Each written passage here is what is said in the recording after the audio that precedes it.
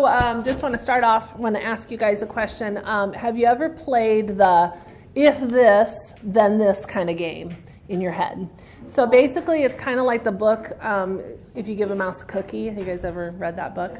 Like one thing is going to lead to another, except in this game that you play in your head sometimes, it's like worst case scenarios. So like if this happens, then oh my gosh, then this is going to happen. And then anyone else ever played that game? Okay. Is there specific things that cause you to do that? Like are certain worst case scenarios that immediately come to mind? Anytime Jason doesn't answer the phone. Okay, all right. And then does it just tumult after that? Automatically got into a car accident. Yeah. And then it's me planning his funeral and, oh God, what am I going to do? I'm not even kidding you. You're like next level of this game. All right. Now, anyone else? Mine usually involves some kind of car crash, honestly, too. So, but usually it's while I'm driving in the car and Craig is driving. He doesn't answer the phone when it's like a normal time. Like every morning I call him when I'm on my way to work and he's already supposed to be at work. If he doesn't answer his phone, then he got in a car accident. I just started walking. Like sometimes I'll drop him off at the mailbox and he walks down the road to our house by himself. Yeah. And I'm always like, they're not looking for you. Look for the cars. And it's that 10 minutes is treacherous. Yes. Every single time. Yes. And if he doesn't get home in that allotted time, I'm like out on the deck screaming like a banshee. Anybody else? I was gonna say probably when I think about like college and my future and stuff, like if I get one bad grade, like B's, I'm a perfectionist, so when I get a B, I get really anxious. So if I get a B, then I'm not gonna get into a good college, and if I don't get into a good college, I won't have a future. And if I don't have, it just keeps spiraling. Do you end being homeless? Yeah. No, I'm not even kidding. Yesterday, I'm like, I'm gonna be homeless. I just want to go on record that that's not coming from me. No, it's not. It's Yeah, not. no, I know it's definitely self-pressure there. So my daughter, Shelby, for those of you guys who don't know, she is married to a Bolivian, and they have been trying to get his mom to come here for literally, they've been married almost 8 years, and the visa is not working for his mom. And basically because she doesn't have any money. So to remedy that, he has an aunt who's Bolivian who lived in Switzerland for a long time, who started a tequila factory in Mexico. It's a long story. If you knew her, you'd be like, And anyway, and so they decided it would be a good thing for them to meet in Mexico. But they weren't staying like on a resort. I'm like, okay, Mexico's fine. It's near Cancun. It wasn't Cancun, just somewhere close. Okay, that's fine. They'll be on a resort. It'll be safe, Then she told me, no, we're actually staying with the aunt in the city. And I was like, oh my gosh. I mean, worst case scenario down to like pretty much planning funerals or going to the FBI to get them back from Mexico. So I literally called her and said, could you just please, I've looked up what's the embassy there? I was going to say assembly. I've looked up the embassy number. Could you please carry it with you? So anyway, they're down there right now. They've been sending pictures. They're having a blast. It's safe. So it's all good. But I tend to be an if then this kind of person, and it never ends well.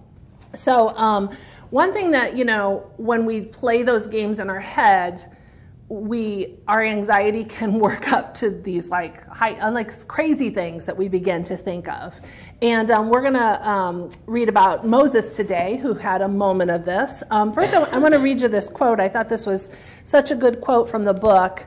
It said, anxiety can lead us to focus on wrong things. And that is definitely what happens to Moses this lesson. We can focus on the little things. And by the way, while I'm reading this, you can turn to Exodus chapter 3. Imagine that you're standing in the middle of a road and you're on a hill and a speeding car is coming right towards you. Now, the normal fear response would be to fear the imminent danger and to respond by getting out of the way. The best response to that situation would be for your legs to start moving out of the path of that car. But what if you focused on some of the smaller worries? What if you play the if then this kind of game in your head? Hold on. What are you going to do if your insurance doesn't cover the hospital bill? If you dive out of the way and you lose your phone, who's going to call the police? please do not ruin my favorite jeans. So sometimes they can be really ridiculous, but it says when a car is about to hit you, if you don't have time for anxiety. You get out of the way of danger. You don't worry about insurance or cell phone replacement. And Moses had a little bit of a tendency in this story that we're going to read today to focus on some things that were very, very small when he really didn't need to. He definitely played the if then this game. So let's turn to Exodus 3, and we're going to start reading in verse 1. But before we do, I think a lot of us are probably kind of familiar with Moses' story, but let's just give a little background to where we're at in this point of the story. We all know Moses is the one that God chose and used to lead the children of Israel out of their captivity in Egypt. But he has a huge story before that actually happens, and we're kind of in the middle of that huge story in this chapter. So the background where he is at right now, he had been raised in the palace of the Pharaoh of Egypt. We won't go into a lot of details of how that happened, but it's an amazing story. And then one day he realizes he is actually a Hebrew living in the palace. He's not really related to the Pharaoh. And he begins to notice that the children of Israel, who he now recognizes as his relatives, are really being mistreated. And at one point he sees a guard, an Egyptian guard, beating an Israelite. And he is furious over it, so furious that he strikes the guard and kills him. I cannot talk this morning. He kills him. And so he's now a murderer, and he's wanted. And so he flees out into the desert, and he lives out there for a long time. And this guy who had been raised in the palace, and think about that for a moment. If you are the president's kid and you got life real cushy, you're going to be really confident. You're going to go places carrying I'm the president's kid, kind of mentality. Well, he goes from that to living out in the middle of the desert. He does meet a family who are herders out there. He marries one of their daughters, and they're very good people, and he becomes basically a sheep and goat herder.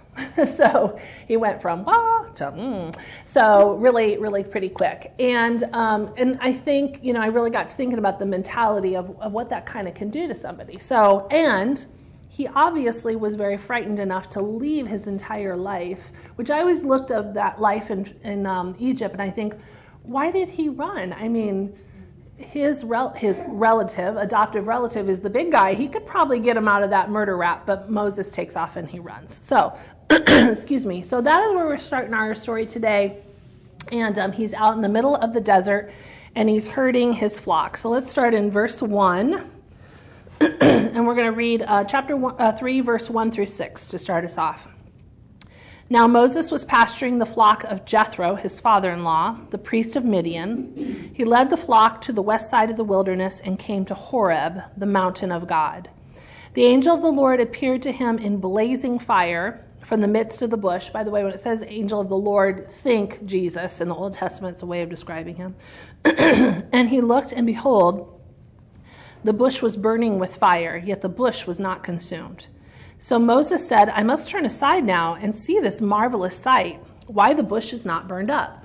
And when the Lord saw that he turned aside to look, God called to him from the midst of the bush, and he said, Moses, Moses.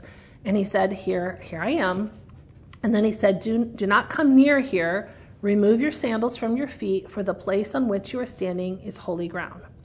He said also, I am the God of your father, the God of Abraham, the God of Isaac, the God of Jacob. And then Moses hid his face, and he was afraid of God. Excuse me. So, all right, so let's just kind of walk through the story a little bit and talk about the circumstances. First of all, what does Moses see as he's out there herding? A burning bush. Yep, a burning bush. And what's odd about a burning bush? Because you might see that in the desert. It wasn't. Yeah. Exactly. Sorry about that. All right. And so what does God say to him? And be real specific, like exactly what are the words that God uses? Calls him by name. Calls him by name. He calls him by name. Okay. What else? Take your sandals off because you're standing on holy ground. Mm-hmm. Okay. And so can we draw conclusions from how Moses might have felt about this so far in the story what are some clues that we can see of He wasn't his response? raised in this faith. True. It would have been probably frightening. Yes. Terrifying. Very much so. And the burning bush alone thing would be like shocking for sure. And a So voice coming off it. yes. God of your father, but he didn't know his father. True. He probably was beginning to be familiar with the tradition and the stories a little bit, but yeah, probably very limited, I would say. Because his father-in-law wasn't Hebrew, was he? No, I don't think so. Or was he? He's Midian. But I feel like they had some kind of a... Well, either way, he does know his... We're getting off track, but he does... No, that's a good point, though. He does know his family, right? I'm trying to think about that. That's why he was defending that person he killed, because he was kind But of I think like, it was just that was his people, like his heritage. But He was raised by his mother. Yeah, he was. She nursed him, I'm and sure that she must Oh, have yeah. taught him. I think so. Yeah, so he was familiar with it at least. But still, either way, Was it his mother or his sister? his mother, Okay. yeah. And he's familiar with his sister and brother because later on it talks about your brother Aaron's coming. So yeah. Okay. Either way, though, I think that he definitely would be familiar with some of these stories, but not like as in depth probably as somebody who'd been raised in it. And I said it's a sidetrack, but it's not a bad thing. Like sometimes when we're reading the Bible, we might get off on something that might feel like a little sidetrack, but it's good to pick those apart and like we all kind of discussed and figured, and that's actually a great thing. So awesome. Okay, so would you say that he is afraid at this point? Is that a fair thing to say? That's what my text says. Okay. It clearly actually says he's afraid, so afraid that he does what? He hides his face. I guess I would ask, though, what kind of fear does this seem to be? Because are there different kinds of fear? Is this an anxiety fear at this point? Because I said, remember I said the last couple weeks, like, we can call it worry, fear, anxiety, whatever. It's all the same. Hiding. I thought it was a shame. Yeah, that's Okay. what comes to mind. Okay. Because of the whole idea of the holiness thing? Or that he'd murdered somebody. He was afraid. Okay. So recognizing that he's a sinner. Yeah. It very much so brings back kind of a similarity to Isaiah 6, where Isaiah goes into the temple and the Lord, appears and he is like, I am undone because I am a sinner, basically, living amongst a very sinful people. And this was a priest. Well, so that's one of the first things that happened after the fall was that they hid them. Yeah, exactly. Very much so. Okay, very much so. I did want to differentiate in this. I don't think at this point it is an like I'm worried or anxious kind of fear.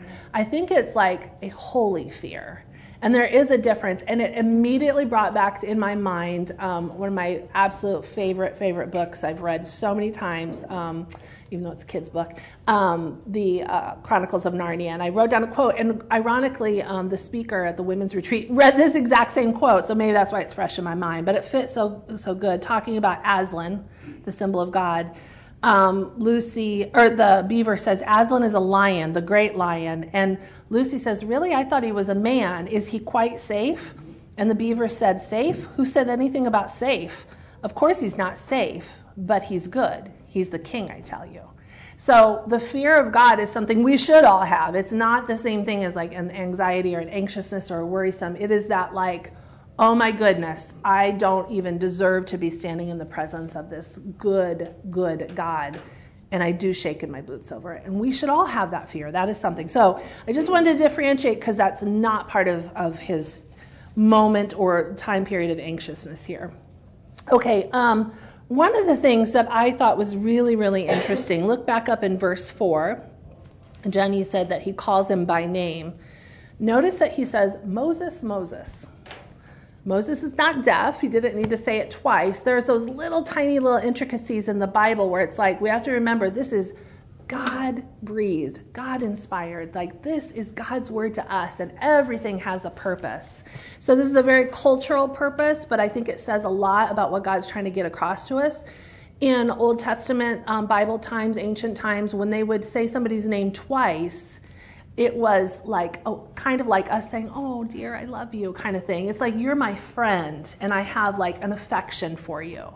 And so sometimes it's so easy to miss those little things, but always know when you see something like that, it's like there's a purpose for that. Might not always understand it, but there is a purpose.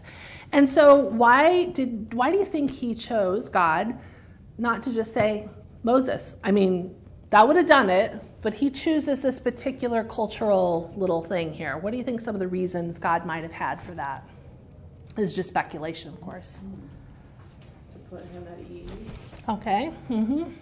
I mean, he's already terrified of the bush, so he probably doesn't want to be like, Moses. Okay. Yep. Anything else?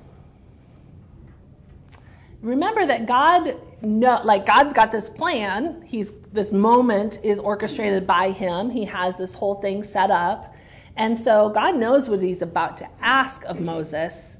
And set aside the burning bush and the holy thing, even God knows, Moses actually is going to be like scared, worried, anxious for real, not like just the fear of God. It's coming because of what I'm asking him. And so it's almost like he pads it a little bit. And we'll come back to that thought, but hold that thought in your head for a moment. Oh yeah, this was not one of those moments where he was like, he knew he was in trouble. It was all right. So turn to Exodus 3 verse 7 and 12 through 12. Could somebody read that for us? Then the Lord told him, I have certainly seen the oppression of my people in Egypt. I have heard their cries of distress because of their harsh slave drivers. Yes, I am aware of their suffering, so I have come down to rescue them from the power of the Egyptians and led them out of Egypt into their own fertile and spacious land. It is a land flowing with milk and honey, the land where the Canaanites, Hittites, I'm sorry. I gave you all the hard names. Sorry.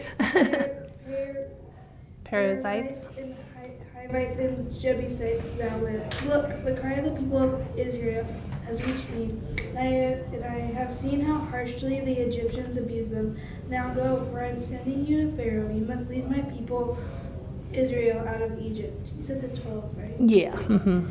But Moses protested to God, who am I to appear before Pharaoh? Who am I to lead the people of Israel out of Egypt? God answered, I will be with you, and this is your sign that I am the one who has sent you. When you have brought the people out of Egypt, you will worship God at this very mountain. Okay, awesome. And thank you, Emma. And Emma, you did a fabulous job. That's like the dreaded thing for everybody when you have to like read all those names. I was just like zip through them.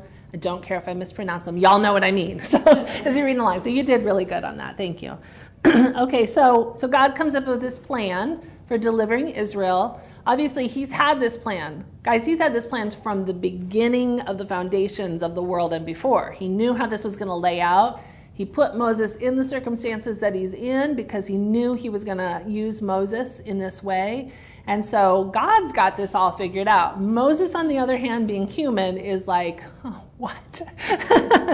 All right, so what is Moses' basic question to God here? And by all means, put it in your own words so we can all kind of relate to it. What does he ask God? Why me? Yeah, why me? And what do you think his reasoning is? Why is he asking that question? What makes him so special? Okay. Okay, yeah. Worry that he could pull it off. What'd you say? Worry that he can't do it. Yeah, very much so. And I think we've probably all been in that situation where we're faced to do something. It might not be like God appearing in a burning bush. It might not even be something that God is calling you to do, although it could be. But it could just be a simple thing like in life that you find big and scary and really, really overwhelming. Am I the only one that feels that way, or we've all been there?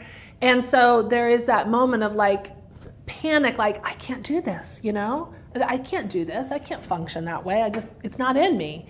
And so Moses feels that way. He says, why? What? Not me. Who am I? He knows how the Israelites view him. Like in the chapter before, it talks about he was out in the street and somebody said, are you going to kill me too? Yes. One of the Israelites said that. So like there's probably this fear, like my own people don't even respect me, or they're afraid of me, or whatever that is. Exactly. Yes, absolutely. And Pharaoh is not accepting him anymore either because he hit the road, murdered somebody, and then hit the road. So yeah, all of these things. It probably definitely was a moment of a car is coming at you and you're thinking of all these things, just running through all the scenarios. I'm sure Moses was running through those scenarios, so he's wondering how his new jeans are going to stay nice. And what is God's answer to that? Same. Okay, yep. Certainly, I will be with you. And I just thought that really, really stuck out because I don't care what the fear is. That is, I told you I highlight things, in a certain color if I need to use it to, preach the truth to myself. This is definitely a highlight-worthy section here. God's answer to our fears, our worries, our anxiety is certainly, that's for sure, without a doubt. Don't even think about it again. Certainly, I will go with you. If I'm asking you to do something, if I put you in a situation in your life where you need to do something, I am going to go with you. And that's, sometimes we can read that, kind of like the I'll never leave you or forsake you verse in Hebrews. We can read that in Christianese and just let it go and pass, you know what I mean? But it's no, that's something to stop and really, really think about. God's answer for every single one of our worries, and I am preaching to myself, and our fears and our anxiety is certainly, I will go with you. That's super, super powerful. And God's promise to him, he said, and this will be a sign for you that I've sent you. And the sign is after he obeys. Yes, I know, exactly. Yes, exactly. When you're all done, you're going to worship at that mountain. Wait, couldn't I have something that you show before? Maybe he's thinking the burning bush should do it for you, Moses. That should be your sign. All right, so could we read verse 13 and 14? Would somebody read that, please? Then Moses asked God, "If I go to the Israelites and say to them, 'The God of your ancestors has sent me to you,' and they ask me, 'What is his name?' what should I tell them?" God replied to Moses, "I am who I am. This is what you are to say to the Israelites. I am has sent me to you." Okay, and this is another one of those little nuggets of we've heard that phrase over and over again. We can certainly sometimes, we know this story, we can kind of, we've all seen, the 10 Commandments on TV. We know how this goes, but it's let's take a moment to really absorb it and personalize it in our life. Because Moses is, yes, a great man of God, and God certainly used him, but he's human just like us. And he's having a moment of pure anxiousness. Panic, yes. I would say yes. His heart probably was palpitating. He was probably having a hard time breathing, And I just want to clarify that because, I think in the last 2 weeks, I have been looking at these Old Testament stories, and then I've been thinking about how we handle things in a modern time. The word anxiety even, the title of the book, has become a thing in our minds that we picture one thing. We picture it as an identity, as something that we're just a lifetime of struggle, and sometimes it can be. But also do note that just because we have moments of anxiety does not mean that we have to live in anxiety. Moses had a moment of anxiety, and God is so gracious to him, and God wants to be gracious to us and to lead us through those moments. Okay, so basically, sorry, I lost my place here. So Moses asks him basically what? What is he saying to him? Kind of, a little bit. I mean, yeah, to a certain degree. Moses is definitely playing that if this, then this kind of game in his head, right? I'm going to say this, and then they're going to say this, and then this is going to happen, And he's probably playing it to the nth degree where at some point he's dead because somebody's killed him because, either Pharaoh or the children of Israel. And so when he says to him, who am I telling is sending me? He's saying, I don't have anything in myself. I'm a nobody at this point. I'm herding sheep out in the desert, for goodness sakes. I'm not in one of those societies or the other. I'm no longer an Egyptian. I'm not really a child of Israel yet. I'm just kind of in this leeway in between. And so God says to him, you're going to tell him, I am who I am. And I think this is so powerful. Obviously, we know this is a powerful name of God. But let's kind of think about it for a moment and how it applies to this situation. So I looked up the name I am who I am. It is the Hebrew word. I thought this was really weird. It's ha-yah, which I thought, I wanted to say yeehaw when I read it, but I didn't. Okay. So it means to exist, to be self-existent, to be eternal, self-sufficient, unchanged. And it is the name that declares that God is present. And I love that. It also kind of denotes that he is the one and only necessary being. Think about that. He is the one and only necessary being. And yet we cannot survive without him. So it's like he's necessary for our survival, but he doesn't need us at all. And so what God is saying is that I am here for you. I am present with you. I'm walking through you with this, and I am what you need. You know that song, he's the chain breaker, you know the song I'm talking about? And it kind of goes through that. You need healing? He's the healer. I don't know all the lyrics. You probably know. I just heard miracle worker. A miracle worker. Yeah, okay, yeah. So you need a miracle. He's the miracle. Promise keeper, light in the darkness. There we go. So whatever we have a need for, and of course we're not talking like Cadillacs or, not those kind of needs, but like truly like what is your need right now? What is your need when you're in the moment of being anxious or worrisome? Because God is that need maker, or that need meter, filler. There we go. He is the one. I got chain breaker in my head. God is that one. So I think that's something for us to ask ourselves in a moment, and truly, like, if we want to, like, really be able to overcome and to walk in peace in our lives in the moment that we feel most anxious. We might have a zillion reasons, kind of like the lady standing there with the car about to hit her, of, she's worried about this and this and this and this. But those are all like small, not important things. We're kind of like that in a moment of panic or anxiousness. We're like, so worried about this, and we're thinking and we're trying to figure out how to fix things, and we're trying to fix it ourselves, and we're trying to work through it. But the truth is that like we really just need to ask ourselves, what do I need right now? What is going to truly give me peace? And we never want to just like throw out, platitudes. We don't want to just, say, oh, I need truth. I need God. I need Jesus, the Sunday school answer. No, like truly, what do you need? And really think it through. Because Jesus is what we need in those moments. That's not something to take lightly. So God tells him, I am that I am. What do you need? And I think it's an interesting thing when we think about anxiety. Anxiety always tells us that we are alone. You know what I mean? Again, that thought process in our head, that little game we're playing in our head, we're trying to figure things out. It always tells us we are alone and we have to figure it out. And I think that's kind of how Moses was thinking when he was playing that game in his head. I'm going to say this, and then they're going to say this, and then he's just, and he's letting all those thoughts, internal thoughts, spew out. And when anxiety says you're alone and you have to figure out how to solve the problem, God's saying, no, I am certainly going to be with you, and I am what you need to solve whatever problem you have. I am here. And that's so powerful. That's so peace-inducing, definitely. And the other thing I was thinking about this is that, I am that I am is a name of God, literally. It is one of his names. Throughout the Old Testament, there's lots and lots of names that God is called. And each name gives the characteristic of God, like part of his character. So, it would be like, us, instead of calling Danette, we'd just say, oh, she's so sweet, or, Candace, oh, the bubbly one. It'd be like that, like the character of them. And so God, when Moses says, who am I supposed to tell him that sent me?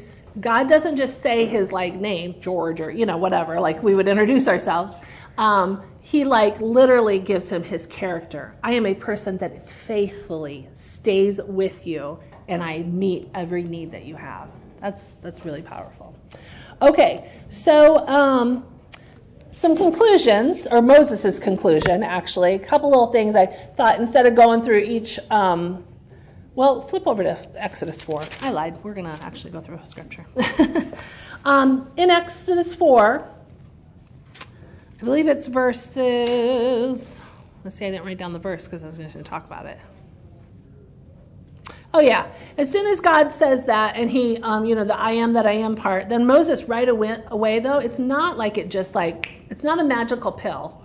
It's not something that instantly drives your worry or your fear or your anxiety away. Sometimes it is a process, and we go back to God with more arguments. And so Moses does that. In verse 1, Moses says, "But what if they don't believe me or they don't listen to what I say? For they might say, the Lord has not appeared to you."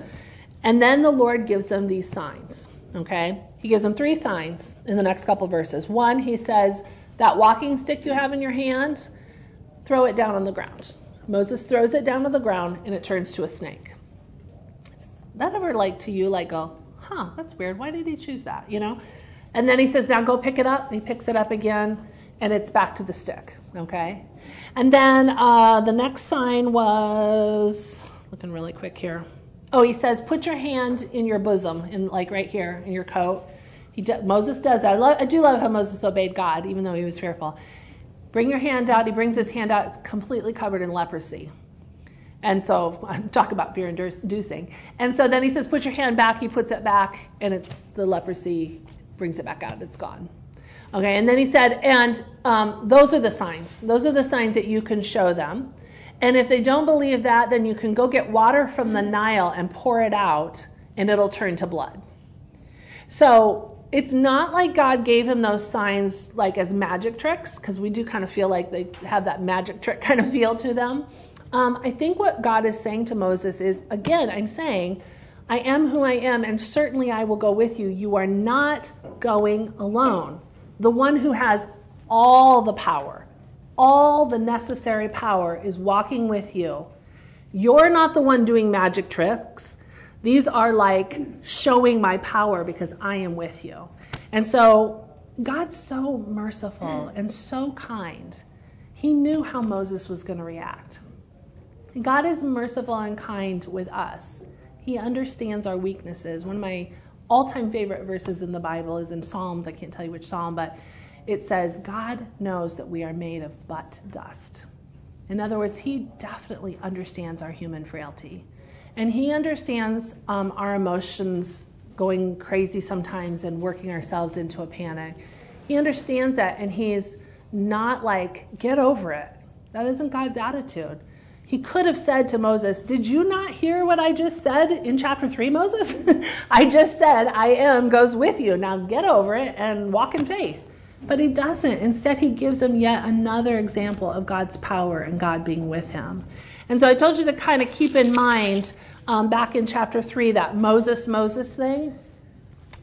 I think that's so important because God starts off this whole very scary conversation knowing that Moses is going to be worried and fearful. And he says, I'm your friend. It's okay, friend. I'll walk through this with you. I'm going to go through this with you. And again, anxiety says to us, you are alone and you have to figure out how to solve this problem. And God says, no, I am the great I am and I walk with you through this. And I think that's a really important thing. So what ends up happening? So Moses does go to Pharaoh. We all know this part. He does speak to him. We know that Pharaoh doesn't listen to him. God does send his power through Moses. There are plagues that come on the Egyptians. And then we do know that God does use Moses to lead the children of Israel out of Egypt. If you will, turn to Exodus 14. It's kind of towards the end of the story of their escape from Egypt. Chapter 14, would somebody read 10 through 12? When Pharaoh drew near, the people of Israel lifted up their eyes, and behold, the Egyptians were marching after them, and they feared greatly. And the people of Israel cried out to the Lord. They said to Moses, is it because there are no graves in Egypt that you have taken us away to die in the wilderness? What have you done to us in bringing us out of Egypt? Is not this what we said to you in Egypt? Leave us alone that we may serve the Egyptians. For it would have been better for us to serve the Egyptians than die in the wilderness. Okay, so in these verses, now we have remember the children of Israel have seen all the plagues that God sent. They walked through the Passover and God delivering them from the angel of death. They've seen it all, and yet we get to this very scary part where it looks like the Egyptians have come after them. They're escaping out of Egypt. They're at the Red Sea. and here come the Egyptians to take us back. And they begin to play the if then this kind of thing. Like in their heads are like, why are we here? If you brought us out here to die, like we should have just stayed in Egypt. There's this like going through their head. It feels very chaotic, doesn't it? That like, And yet Moses says to them, it's going to be okay. It's going to be okay. Look at verse 13. Moses says to the people, do not fear. Stand by and see the salvation of the Lord, which he will accomplish today. The Egyptians whom you have seen today, you will never see them again forever.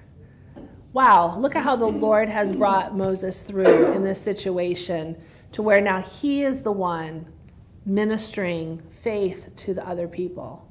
And I think that's something really for us to think about because I should have written down the scripture. There's a scripture in Corinthians that talks about the things that we go through are not by accident. The Lord brings us through even the most difficult things so that we can be a comfort and minister to others. And so, when you're in a moment of worry and panic and fear, one, it's not going to last forever. It can just be a season that you work through. And know that the Lord is going to use you to build up the faith of others who are struggling in that area. It used to be I really felt like, I'm married to a husband who does not get afraid of anything. He does not worry. He's just like chill. And I would always be like, why do I struggle? Why does my mind always go to worst case scenarios? Why do I always, And I really was a little ashamed to even admit that was something that I struggle with at times. And then I just realized, like, you know what? The Lord wants to use that. Like, I'm just made of dust. Man, I got issues, He's got other issues, just where he isn't his. And so it's like, God wants to use that in our lives. And so recognize our weaknesses, our things that we struggle with as something that God wants to use. So in closing, can you turn to Psalm 90? And I do apologize because I feel like I didn't have a lot of questions to encourage discussion today. It was kind of, I think it was one of those stories where you kind of sit back and kind of watch it all played out, walk through it, and recognize what God is doing. And I think definitely there are things that we can apply to our lives. Talking, and so I'm not getting to it. Okay. One thing yeah. I like about Moses' story is God also equips us. Moses felt very insecure about not being able to speak plainly. Yes. And that's why, so in our lives, we have friends come alongside that he sent Aaron with Moses to help. Yes. And so I love that. That really is, Anne. I love that. I love that idea of brothers and sisters coming alongside us to help. That's awesome. That's wonderful. Anyone else have any other comments or any questions or comments? Yes. Okay, so when we were looking at chapter 4, one thing that I thought was kind of neat was it's almost like a mini gospel with the 3 signs. Okay. Because you got the snake, you've got the appearance, and then the removal of the leprosy, Mm. and then you have the blood. Oh, Moses gosh. is the vessel through which, he's sharing this message. Yes. God is the provider, and it's just like, I just couldn't help noticing symbolism there. It's just I love that. That's when he had to have faith and he had to share it and stuff.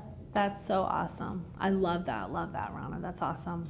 Wednesday nights, I've got a little group that's doing a Bible study. We're going through the covenants of the Old Testament, and so we're kind of in the Old Testament, and we've been talking about how the Old Testament whispers the name of Jesus, and that's a great example of it. It's like you see those things, and it's like, this is coming, and his name is Jesus. I love that. The gospel preached. That's awesome. Anyone else have anything? I had something that I found because I'm reading John right now, and I'm trying to memorize it. And in Exodus 3, where it said, "I am who I am," in John 4:26, Jesus says, "I, the one speaking to you, am He." I just thought that's so cool because how you said that's how they mentioned Jesus was the angel of the Lord. Like that's also connecting it to the New Testament, so it connects, and it's just so cool. That is awesome. That is very awesome. Anybody else?